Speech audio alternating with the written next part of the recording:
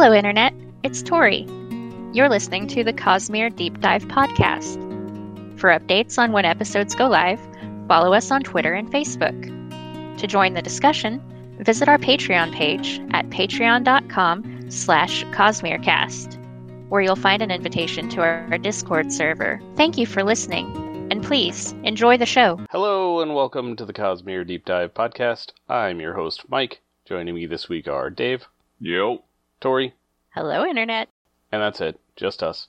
We start every week with good thing. So, Dave, what is your good thing?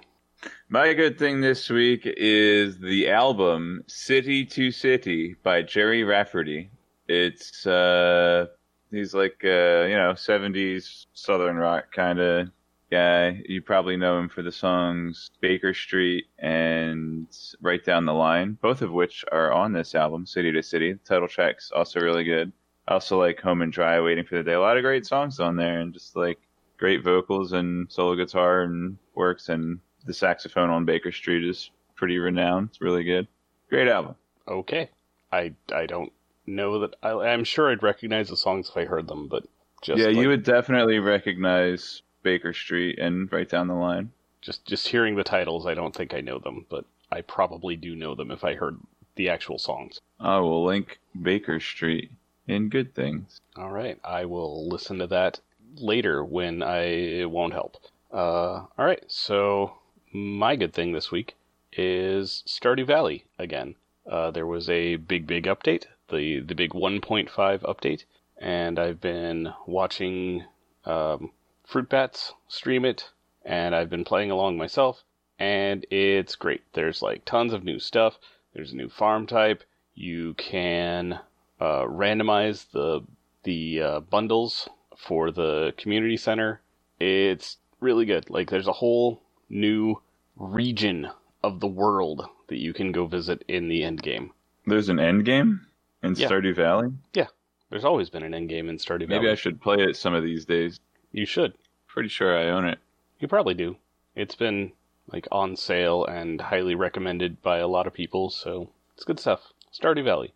Yeah, the only game like that I've ever played was the original Harvest Moon and the original Animal Crossing. I liked them a lot, but I just, it's the kind of game that I know I'll play a lot of if I play. And yeah, it's pretty easy to get sucked into playing one more day. Just like, I need to one more in-game day. Yeah. I need to do this and this and this, and whoop, day's over, gotta do all this stuff tomorrow, and it's 2 o'clock in the morning, I should go to bed, but I could just do one more day, and yeah, for Civilization fans, it's the one more turn thing. Uh-huh. Yeah, that's why I do not start games like that, because I know I won't be able to get away. I do own Stardew Valley. Oh, there's also a multiplayer that was instituted in the previous big update, or like the one before it, I don't remember. But... Yeah, I remember a few different invites from various people. So yeah, there is multiplayer. You can co-op a farm. It's pretty good. So Tori, what is your good thing this week? So mine is a repeat also. I mentioned before that I enjoyed The Dragon Prince when it came out. I'm not caught up on it. Season 3 happened when I wasn't paying attention, so I decided to rewatch seasons 1 and 2 before I started season 3. And season 2 is just so good. It's so good. But yeah, next thing on my list is the first episode of season 3. And maybe it'll be my good thing again after I'm done with season 3. But Dragon Prince, it's a Netflix original animated show, and it's just so good. All right, Dave, you're very Dragon Princean. Do you want to weigh in here? Season 2 was my favorite season so far. Are you also not caught up on season 3? No, I watched season 3. I just liked season 2 better. It does an excellent job of, making you sympathetic to the bad guy characters. Like, they're the villains, but they're not bad people, most of them. And yeah, especially Claudia and Soren, right? Yes, exactly. That is who I was thinking of. But also the elves. You understand their motivations as well. But what they did with Claudia and Soren in season 2 was just like, dang, even their dad, like you kind of he's the hero of his own story, right? I forget That his he name. is, Viren, very much. Viren, yeah. All right. So, Dave, you read some chapters this week, hopefully. Oh boy, howdy did I! I read chapters 46 through 49 of Words of Radiance by what's that guy's name? Brandon Sandpaper. Yeah, that sounds right. All right. Chapter 46. Patriots. Bean Curry. Red Spren. Herdasian Cousins. Shen gets a spear. Drinking contest. Warren Yakoved. Thanks, Brandon. I want a gyro now. If they soulcast meat, does that mean they have wooden stakes? Hold for laughter. Ha ha ha ha ha. What a depressing way of saying the bar is crowded. No wonder Pete wanted to go to the ornery chawl. Horn-Eater Peaks are apparently Death Mountain. Sigzil is boring for a world singer. Moash's friends. Pretty light-eyed lady. Graves. It's Surgerin time. Storms, what a mess. All right, so Kaladin is finishing up his rounds, checking in on all the different bridge crews, and one of the bridge crews has bean curry every night instead of stew. So like it's kind of cute how all the different bridge crews have their own identity and what their evening meal is. I thought that was a nice touch. I don't remember what red spren are that was referring to. Some kind of spren. Syl sees one. Yeah. What are they? Syl sees one. That's it. Okay, I felt like it hit me as something that I missed before or something. I don't know. We have the Lopens got more cousins, and then Kaladin goes up to Shen and he's like, I asked Dalinar if I could give you a spear, and he said if I trust you. So here's a spear. And alright, so Shen's about to say something important sounding, but then Moash comes in and he's like, alright, Kaladin, it's time to go out drinking. And Kaladin's like, I guess it wouldn't hurt to be a human being once in a while. So he goes out with his friends. And on the way, they eat more of those chowdas. And apparently the meat is soulcast. At least according to Kaladin, he suspects that the meat in them is soulcast. Kind of funny. It's literally the only way it could be that cheap. Yeah. It has to be soulcast meat. But, as is the case with many substitute meats, it's all in the sauce. And, yeah, as long as you got a good sauce, it doesn't really matter what else you got in there. It matters a little, but but I mean, I don't know. I eat a hot dog without ketchup, especially if it's nice and burnt. Hot dogs are like one of the foods that I like really well done and burnt. Well, I like a Pittsburgh steak too, but that's rare on the inside. With a hot dog, there's the perfect crispiness of the skin. You got to get it right there. I like my hot dogs exploded. All right. So they go out drinking, and the Lopan and Numihuku Makiaki Lunamore are having like a drinking contest. But who you think's gonna win? The obvious choice, the big guy with two arms. He can double fist him, and there's this other guy, Pete, who I completely don't remember, but he has a girlfriend who's a bartender at this bar they go to. So life's going on for all our bridge friends. It's pretty cool. And Kaladin's like thinking to himself, man, this place sure is crowded considering like 90% of the population was wiped out a couple weeks ago. And I'm like, geez, that's true, but it's a little depressing.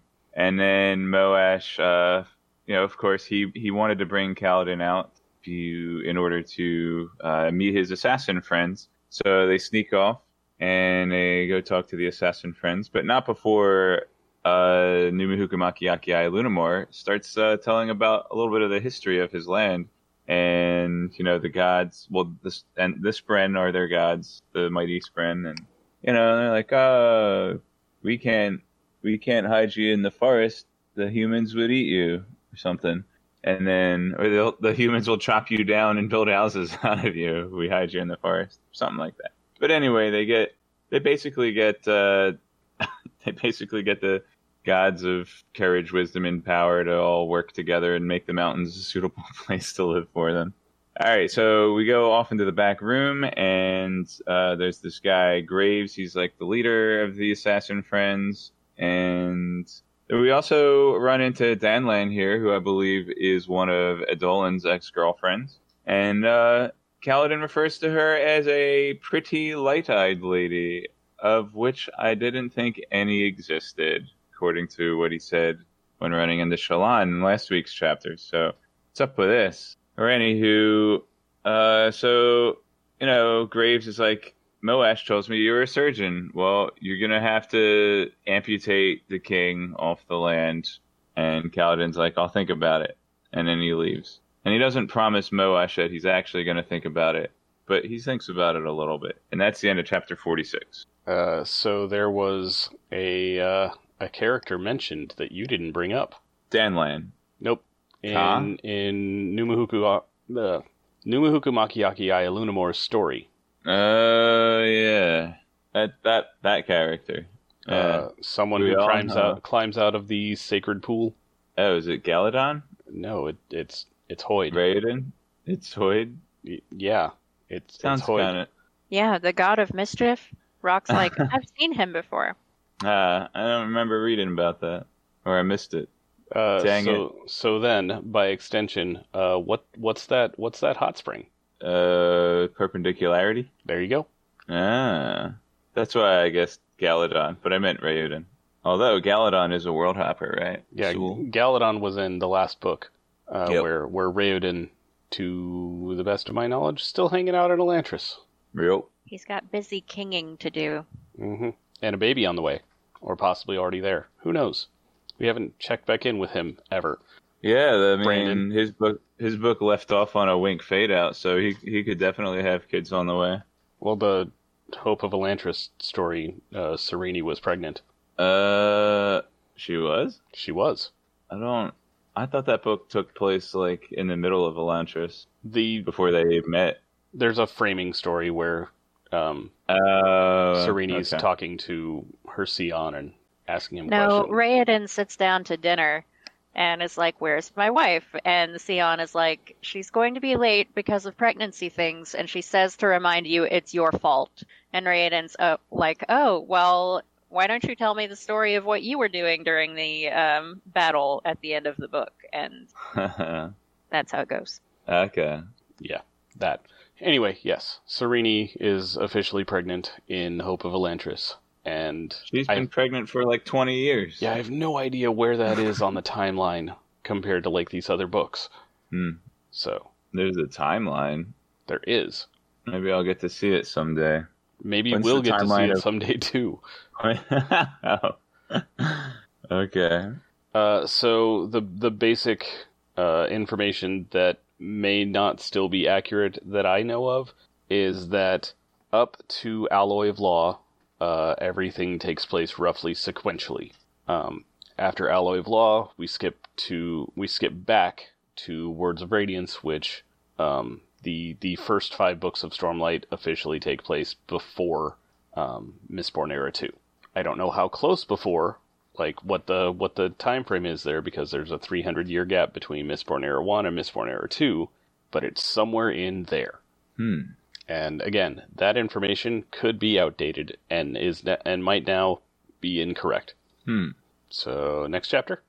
Oh, yeah. There was another chapter. Chapter 47, Feminine Wiles. Why does every map argue with its fellows? Oath gates. Shallan will not draw Sabariol like one of her French ladies. Bata is a Dunnard.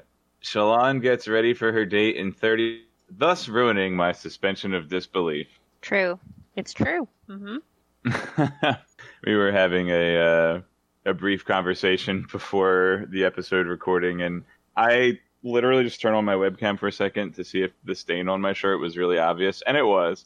And Mike tried to get on camera, and Tori was like, I need a little more notice before I can get on camera.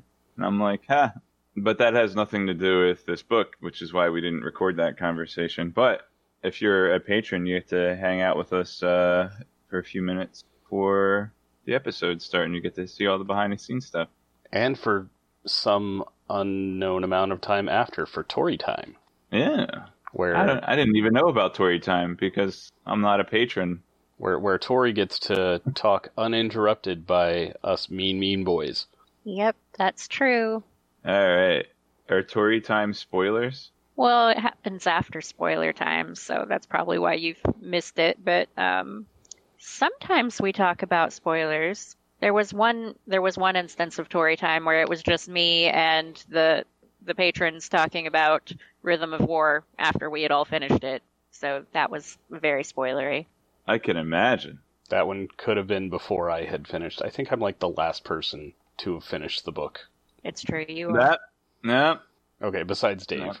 All right, chapter 47. Shalon's looking at some old maps that Yasna has collected, and, she's trying to find this city of Urithiru, and it's in a different place on all these different ancient maps that she has, and she's like, how come none of these maps are consistent? And obviously, Urithiru is a floating city that just flies by in the sky, so whenever people record the maps, it's like, oh, Urithiru is right there at the time I'm recording this map, so that's where we're going to put it on the map. Possibly even the people that make the maps don't realize that Urithiru is mobile. Maybe not even like in the sky. Maybe it's like a caravan town, or it could be have something to do with these oath gates, which are some kind of like teleportals, and maybe they just mark the teleportal on the map and label it as Urithiru, or maybe the people that use the oath gates don't even realize that they're being transported somewhere. So there you go. That's why Urithiru is not consistent across all the maps. Dave theory. I mean, those sounded like Dave theories, but I don't see them in the Dave theory channel. I'll type something up this week. Don't worry about it. Okay. So what if, to expand on your floating city theory, what if Urithiru is actually on one of the moons? How many moons are there? 3, I think. Is that right? Correct. Yeah. And we got on one of the moons. Okay. At one point, I thought we got some stories about the moon. We may not have gotten there yet. You know, it could be that the oath gates are perpendicularities that take you to the moon. Maybe Urithiru is actually a planet. That'd be pretty nuts. Now you're just calling Urithiru fat. Well, it does have its own orbit. Well, if it's a planet. I don't know. That would be interesting. Like, if Urithiru were its own planet, then it would presumably have its own shard or shards as well. But I imagine that there's some kind of transporting through the cognitive realm to get to Urithiru. Something to do with these oath gates. Could be floating in the sky, or could just be like really far away, and actually the only way to get to it is through an oath gate. It could be on Draenor, for all I know. And then they just have to find the dark portal. And Thrall was there, and Arthas was there, and Jaina was there. Oh, we are not prepared for that crossover. It has been far too long since I paid attention to Warcraft lore to follow along with like half of that. That was an Illidan Stormrage quote I did just now. Okay. You are not prepared. Yep, been way too long. I got no Warcraft lore left in me. Maybe I'll pop in the WoW Classic when they get the Burning Crusade running. I don't know. That's right up there with Animal Crossing in the games I cannot play because I won't be able to quit. I just got a re-invite to FF14, and I think I can't progress until I do some raid quests. So. Oh my gosh, another one I cannot play. No. So I've been doing crafting dailies with all the materials I buy on the auction board. Wouldn't my wood gathering class is level 60 now, and I can't even access level 50 to 60 zones. So like literally, I just have been buying stuff off the auction house to turn in daily quests and level up my botany, and it's now my botany level is a full expansion ahead of where my actual like Disciple of War regular play the actual game class is. And that's the end of chapter 47. All right, so Pattern sneaks up and takes a little peep on Sabarial's pee-pee, and he's like, well, you won't draw nudes for me. And she's like, I think there's apparently like she used to draw nudes of the maids when she was growing up if she promised to destroy the drawings afterwards. Because that's how most people train, to become better at drawing. But, Shallan has it's a little bit of propriety and has never drawn a nude male before. But, Pattern's just a little curious is all. And so that scene's over. She talks to Vita, and she calls him a dunnard, which I think is a great in-world term. Because it sounds kind of like dullard, but it's derived from the word dun, which is a sphere that's lost its stormlight. So like, dunnard. I like this word a lot. So I wrote it down. And then Shallan's like, oh boy, my date with Adolin's in 30 minutes. Time to get ready, which includes taking a bubble bath. So there's no freaking way she's getting ready, including a bubble bath, in 30 minutes. Yeah, that one does seem unlikely. And that's it for chapter 47. So, wouldn't adding Burning Crusade ruin the point of WoW Classic? No, I don't know. Maybe they'll keep vanilla servers too. I don't know what they're doing. Okay. I don't have anything else for chapter 47. I love Pattern's whole thing about the nudes and how Shallan is so horrified that he's even thinking about it. Pattern's like, there's really not that much difference between men and women. And she's like, no, cannot be having this conversation. Yep. And that's the end of chapter 47. Yep. All right, chapter 48. No more weakness. 3 years ago. Lewd joke. Wickham and Kaladin have the same favorite leaf. Jushu is broke. Father roared. A dark-eyed man does math. Shallan tries to logic spren. Mother was murdered. Daddy monster. There you go. So 3 years ago, Shallan tells a dirty joke, and she gets a laugh out of her brothers, and now she's corrupt forever. So, anywho, so she's having pasty time, and her brother Jushu comes back from being prodigal son, but his dad disowns him. He's like, nope, his dad is his problem. Take him away. Do what you will with him.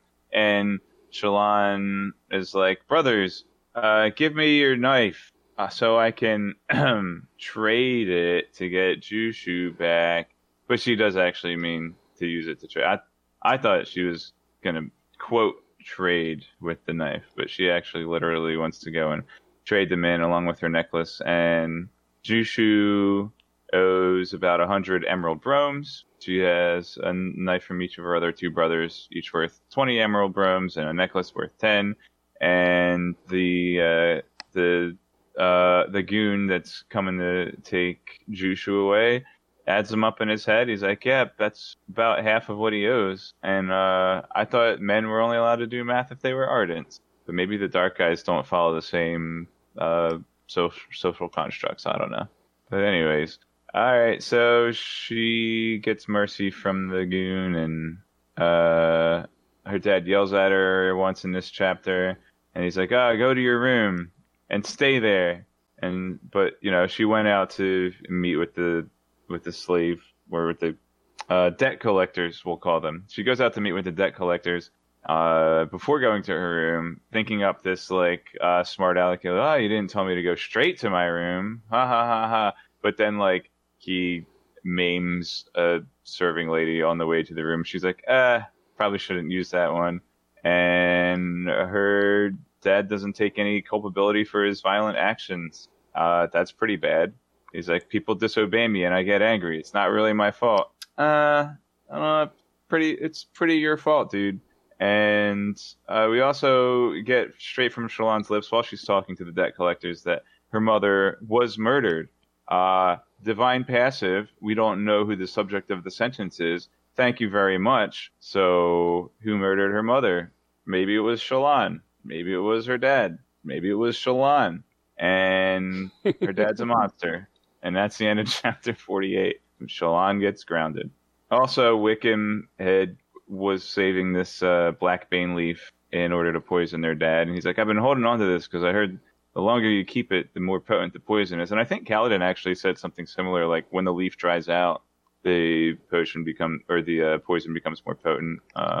Yep. And then Wickham's like, "You're doing good work, Shallan. Here's the poison leaf. Destroy it for me." And she doesn't. There you go. Some good backstory. I liked it. Well, you know the rule of Chekhov's poison leaf, right? Nope.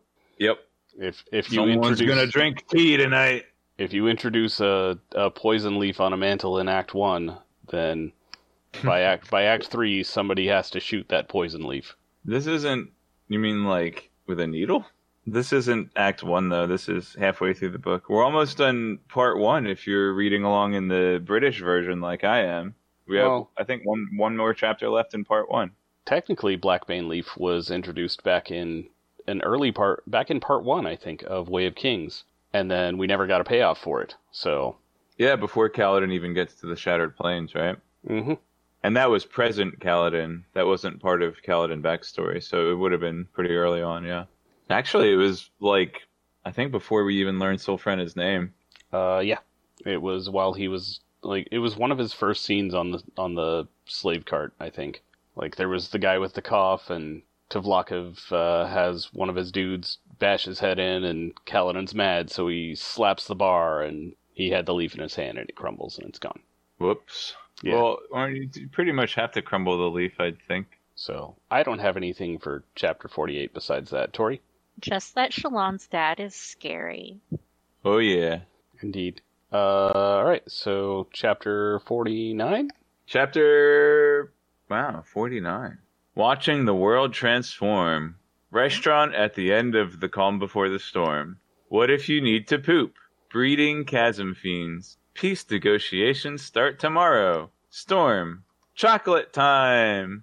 So this chapter takes place mostly, if not completely, with Shallan's date with Adolin.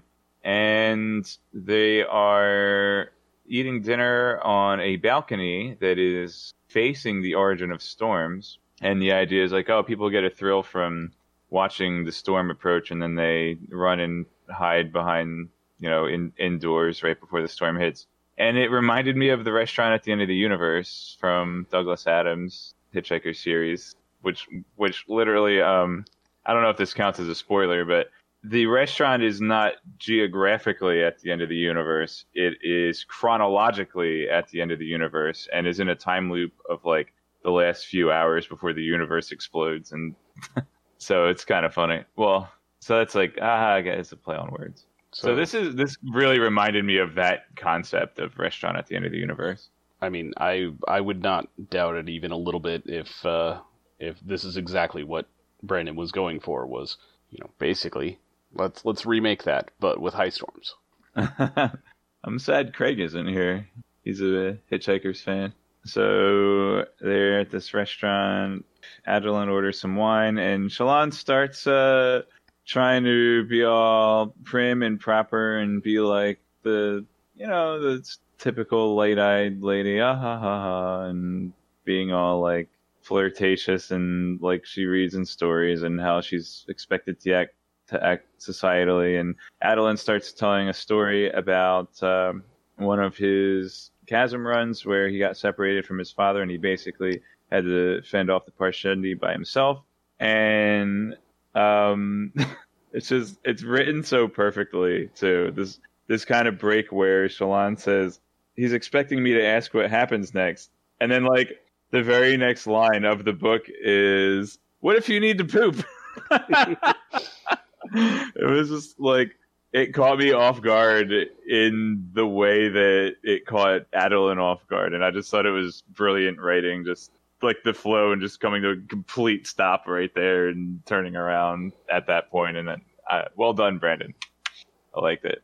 Yeah, this exchange leads to my single favorite line in the entire series. Which is? I posted it in quotes from episodes.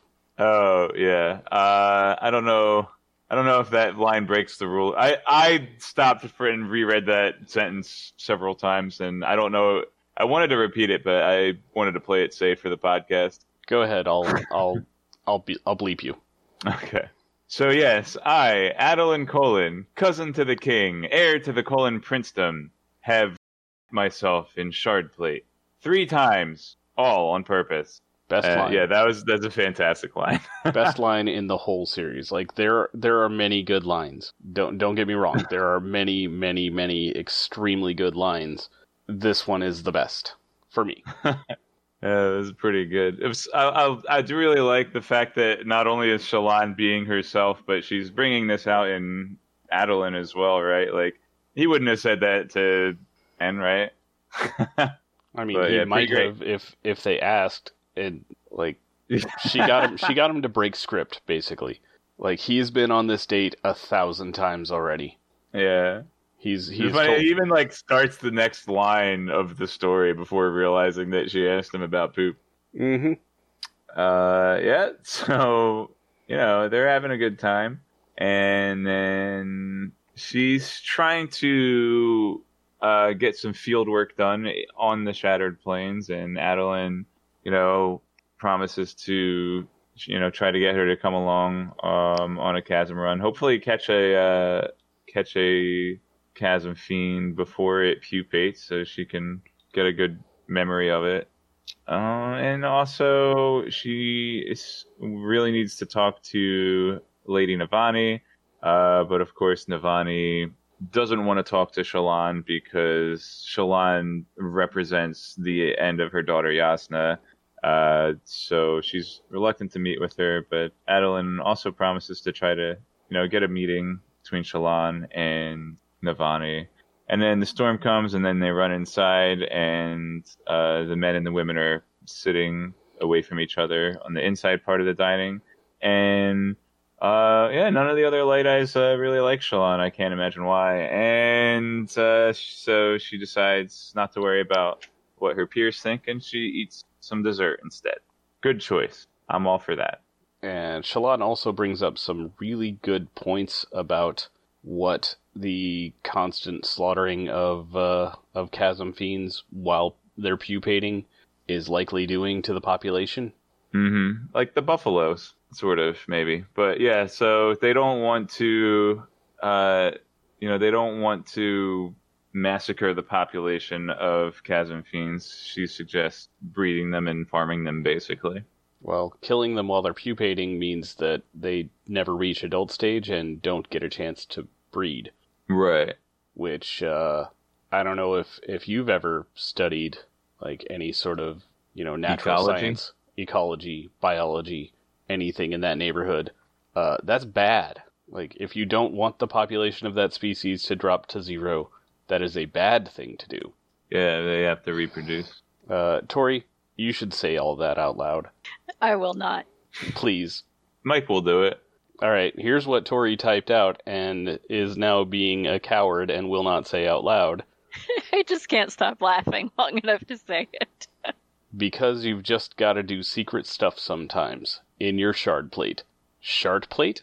I'll stop now. So. Yep.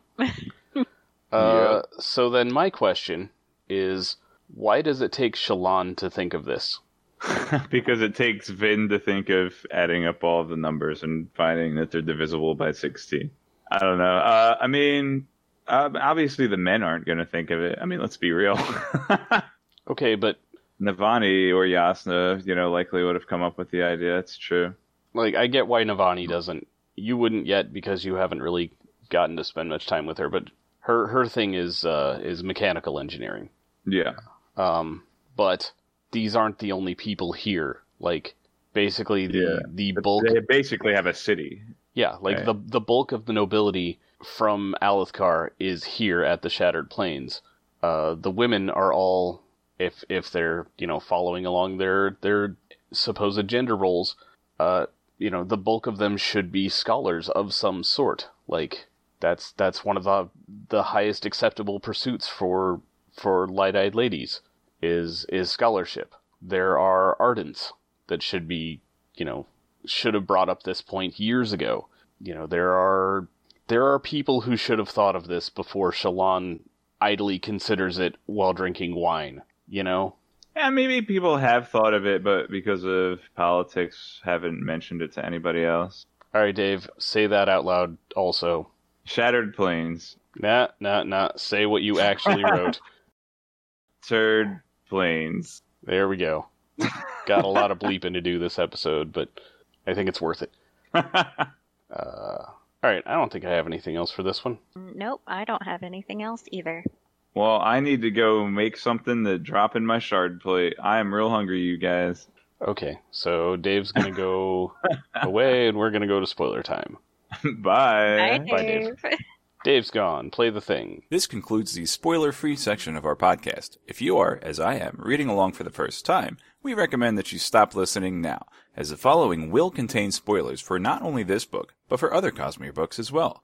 There may also be general spoilers from any other source material. Spoilers begin now. Alright, any more poop jokes before we move on to actual spoiler time? Oh my gosh, we had nudity jokes and poop jokes in this episode. It was a good episode. This is what happens when Shallan isn't actually putting effort into trying to be clever. Oh, my cat just woke up and yelled at me. I heard it. She's gonna go back to sleep immediately, but she got up. Had to make her presence known first. Yeah. Alright, I guess first off, do we have anything fun in the epigraphs? I don't even remember what they were. Are they still talking about the different orders of knights? Yeah. So there's one about the edge dancers causing consternation and terror, which I think is a joke about Lift. Doesn't it also say something about how they're noble and graceful and yada yada? And deadly, yes. Oh, also, they were the and most then we have articulate and refined of the Radiance. That's the one I was thinking of. Which technically Lift is, in that she adjusts her speech sort of automatically to match whoever she's talking to. Except with, like, high-level nobility, because she doesn't wanna. I will never get over her calling Dalinar tight butt. That's up there. Like, talking about great lines, like, that's up there. In more serious terms, there's, Honor is Dead, I'll see what I can do, coming up later in this book, possibly in this section, I think. I think the end of part 3 is when we get the big duel, isn't it? I don't know. I think the chasm happens first. That should be coming soon, because she talked about going out on the plains. No. It's the duel first. Is the duel first? Yes. I'm looking over the chapter overview on the Copperbind, and yes. The duel happens. Kaladin guards his cell for a month. Adolin guards his own cell with, perfumes and baths. So what else do we have in the epigraphs? Lightweavers basically are bards, and they do a bunch of different art stuff. And they have varied mnemonic abilities. So that's not exactly new information for us. Alright. So didn't we talk about Shallan's taking a memory ability? Whether that's part of her radiant powers or just something she has. Seems like it's part of her radiant powers. Yeah. So this would be a sort of a leftover thing from her bond with Testament, likely. But it is one of many different ways it can manifest for Lightweavers, apparently. Because as we see in Rhythm of War, they all have different artistic abilities and do things in different ways. And some ways work for some of them and don't work for others.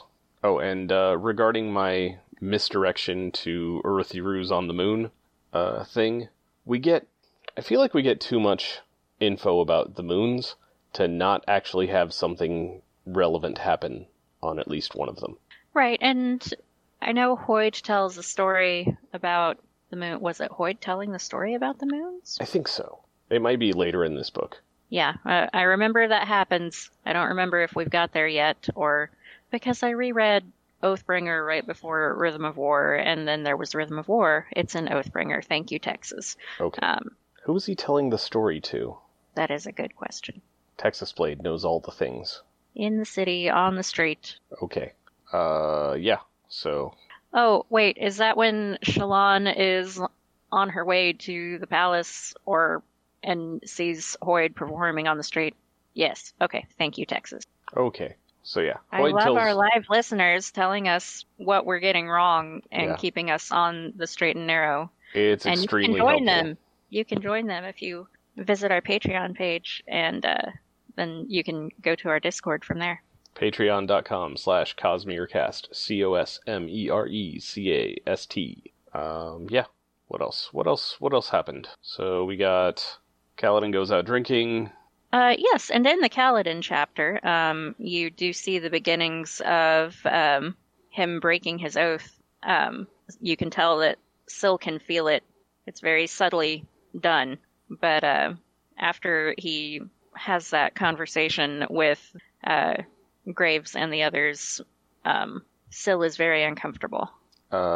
Did we get a name for Pete before this chapter? I do not know that. Because I feel like we have, approximately 30 members of Bridge 4, and then maybe 10 of them have actual characters, and then Brandon can just sort of add a name to the pool with some minor characterization just sort of whenever, if he needs a new bridgeman. And how well done is that we don't even question it when one shows up and we're like, must have missed it. Until, the Lopin's like, yeah, it's my cousin, because Kaladin doesn't even know. And yeah, the Lopin has more cousins, which was one of the things that Dave pointed out. Yeah, he does, Dave. You have no idea. But if you define it that way, then everyone's your cousin. Yeah, Goncho, you're getting it. Pattern translates the Dawn chant. Just does. Yeah, and we don't hear about that again? Really? Translating the Dawn chant turns out to be a big deal later. Yeah, and I don't think Dave realized that it actually was a big deal. I thought Shallan actually brought up that it was, but I guess it just sort of gets... She freaks out about it. Yeah. Then we have we need a name for... the Dawn chant thing. Okay. And Shallan's like, you're translating the Dawn chant! And Pattern's like, it's a pattern. Yeah, guys, as a former linguistics person, language is a pattern. And that was one of the things that fascinated me about studying linguistics is our professor would throw a phrase at us in a foreign language, and she would point out, okay, look, here's the subject of the sentence, and here's the verb, and here's how you conjugate that verb. Now I'm going to give you another sentence, and you're going to translate it, and we were able to do it. It's like once you know the pattern of the language, the whole thing is laid bare for you, and you can understand it. And it just blew my mind the way that worked. So linguistics is a very fun subject, and y'all should study it if you get a chance. All right. We need Dave to come up with a name for younger Shallan. Right, because we had Kaladink. Yep, we had Kaladink. Now we need something for Shallan. I have no idea. This is 100% Dave's realm, and I need him to step up to the plate here, because he hasn't yet. I've got it. Okay. Shalittle. All right. That'll work for now. We'll see if Dave can come up with something better. But so we have a Shalittle chapter, which is more Breaking Bad ricin. Which you've seen Breaking Bad, right? No. Really? It just seemed like something I wouldn't enjoy. You probably would, though. It's really good. I'm really not good with anti-heroes. I'm such a goody two-shoes. Like, as soon as we're like, we're gonna break the law on purpose, I'm like, I don't know. I mean, yeah, Walter White is the worst, but... You know how some people, they can't watch certain comedies because of the secondhand embarrassment problem? Oh yeah, I can't watch The Office. I won't. I can't watch people breaking the law like that because of the secondhand, but it's wrong. Like, I'm so uncomfortable the whole time. So yeah, let's cook some meth and then sell it for money. No, that doesn't appeal to me at all. I'm sorry. Okay. Anyway, But you were going to make a Breaking Bad reference. I'll try to understand it. They introduced really early on this concept of ricin poisoning, which gives you flu-like symptoms for a few days and then you die. And it's untraceable super poison, hooray. It gets introduced in either season 1 or really early season 2, and then never gets used until the very, very end on a character that I don't even think really needed to be killed. There was really no purpose to it. I mean, clearly the purpose to it was to bring the whole ricin poisoning thing home. Yeah, because they hadn't paid it off the entire time. But then, like, to have that much set up for that long, and then the payoff be, oh yeah, we just remembered that this was a thing and we need to use it, otherwise people are going to be upset. Like, it was no bueno. And then we have Blackbane, which is that, basically. Except when it gets used later, we're looking forward to it. We have 2 people that Blackbane has been used on over the course of 4 books. And one of them, it didn't kill them. So look forward to that. Yeah. Anywho, Shallan's home life sucks, basically. Like, that's the bullet point for this chapter. Shallan's home life sucks. And her dad is a violent, abusive jerk, who may or may not have been a violent, abusive jerk before he spent years and years and years terrified that his daughter would murder him. But we don't know. We do not know. And if we do get a flashback chapter from Shallan from that far back, we might not be able to trust it because her memories are not trustworthy. I wonder if she will start to remember it more thoroughly as she repairs her relationship with Testament. Likely. I suspect we're going to get a decent amount of that in the next book. We kind of have to, don't we? Because the back 5 is going to shift focus to a whole new set of characters, right? That's what I hear. So, like, we kind of need to clean up the loose ends on our Prime 5 here in the next book. So now we're on the last chapter of the week, watching the world transform, which is the Winehouse, where Shallan reaches conclusions that it shouldn't have taken Shallan to conclude. I'm still a little bit salty about that. Well, there don't seem to be a lot of naturalists wandering around. Why not? I know, good question. Like, apparently in this world, it's the equivalent of Darwin is literally the only person on Earth who has ever studied this, effectively, right? Well, I don't know. Think back to at the time when Darwin was doing it, it wasn't a very common subject. That's why it was so... That's why we still remember Darwin. Okay, but he also wasn't literally the only one. He might have been the only one that had, like, a travel budget. But, like, he wasn't the only person studying, this subject matter. But just, frustrating. Hey, what's your favorite line in the series? Ooh, I really do like Honor is Dead, but I'll see what I can do. It's quite good. I would say there's also Honor is not dead so long as he lives in the hearts of men. If I'm not butchering that, I think I got it slightly off. Probably also, I did mention in Rhythm of War, we chose. That's a very powerful line, I think. That was good. There's the whole, the girl who looked up. Which I'm looking forward to that picture book, I really am. Yep. I mean, all of Hoyd's stories are a lot of fun. The Dog and the Dragon. Yes. Every line from that is a best line in the series contender. Yeah, and the bit where Hoyd's Sprin is doing the running commentary the whole time. Oh, yeah. And whenever Hoyd just gets fed up with Roshar and how, like, none of his language works because everywhere else in the universe has, like, normal animals. So, like, no one on Roshar knows what a dog is. And he's like, oh, it's... You take something slimy and gross, and you take away the slimy and the gross. And that's a dog. Yeah.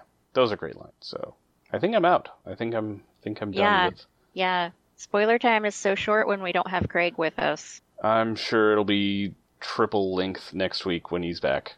Right, because he'll be like, oh, but I want to talk about this thing that I should have been present for last week, Craig. And Craig doesn't listen back to the episode, so he won't know that we're talking trash about him. Oh, this is cute. In the chat, Hibby just says, my family referred to our Christmas dinner as the chicken after I explained Roshar. It was duck. And yes, I do that in just regular life. All birds are chickens now. There's that flock of intelligent black chickens that hangs out. There's water chickens. There's Thanksgiving chickens. I started to say it all tastes like chicken, but I told you my husband's been duck hunting a lot lately, and duck does not taste like chicken. That's what I understand. I've never had duck, but I watch a lot of cooking shows, and... It tastes like steak. It really does. Yeah, duck is a really common meat for, like, fancier cooking shows. At Because one it's basically steak. maybe at one point, binging with Babish did a duck egg carbonara. Okay, I bet the eggs taste like regular eggs, though. Maybe, maybe not. He what did he do? He like took a duck egg yolk, like several of them, and like dried them out and hardened them to grate onto the thing. And like he made duck bacon for the carbonara. Because his then girlfriend, I think current wife, I think they got married, just loved duck and loved carbonara and wanted him to make duck carbonara. So he did, and it turned out really good apparently. That sounds amazing, and I do have a lot of duck in my freezer right now, so... Yep, and Hamija just Linked the linked it. recipe. Yep. Love our live listeners. And, okay, but related to the chapters that we read, I don't have anything else. Okay. One of the other cooking channels, I watched Sorted Food as one of their... I don't even remember if it was like a pass it on or what. One of the guys cooked pigs in a blanket in duck fat. Duck fat makes everything good. So I hear, but yeah. Apparently it was just amazing, so... Alright, I think we'll end it here. I think we're done. Yes, I think we are. I think we've been done and we've just continued to talk. That's fair. I think I have a lot of editing to do for myself for this later, and that's going to be fun for Future Mike. Sorry, Future Mike. Yeah, sorry, Future Mike. Alright, bye. Good night, Internet. This has been the Cosmere Deep Dive Podcast. Follow us on Twitter at CosmereCast, or like us on Facebook. Our theme music is Traveling Made-Up Continents by Gillicuddy, used with permission. Hear more from him at the Free Music Archive. Thanks for listening.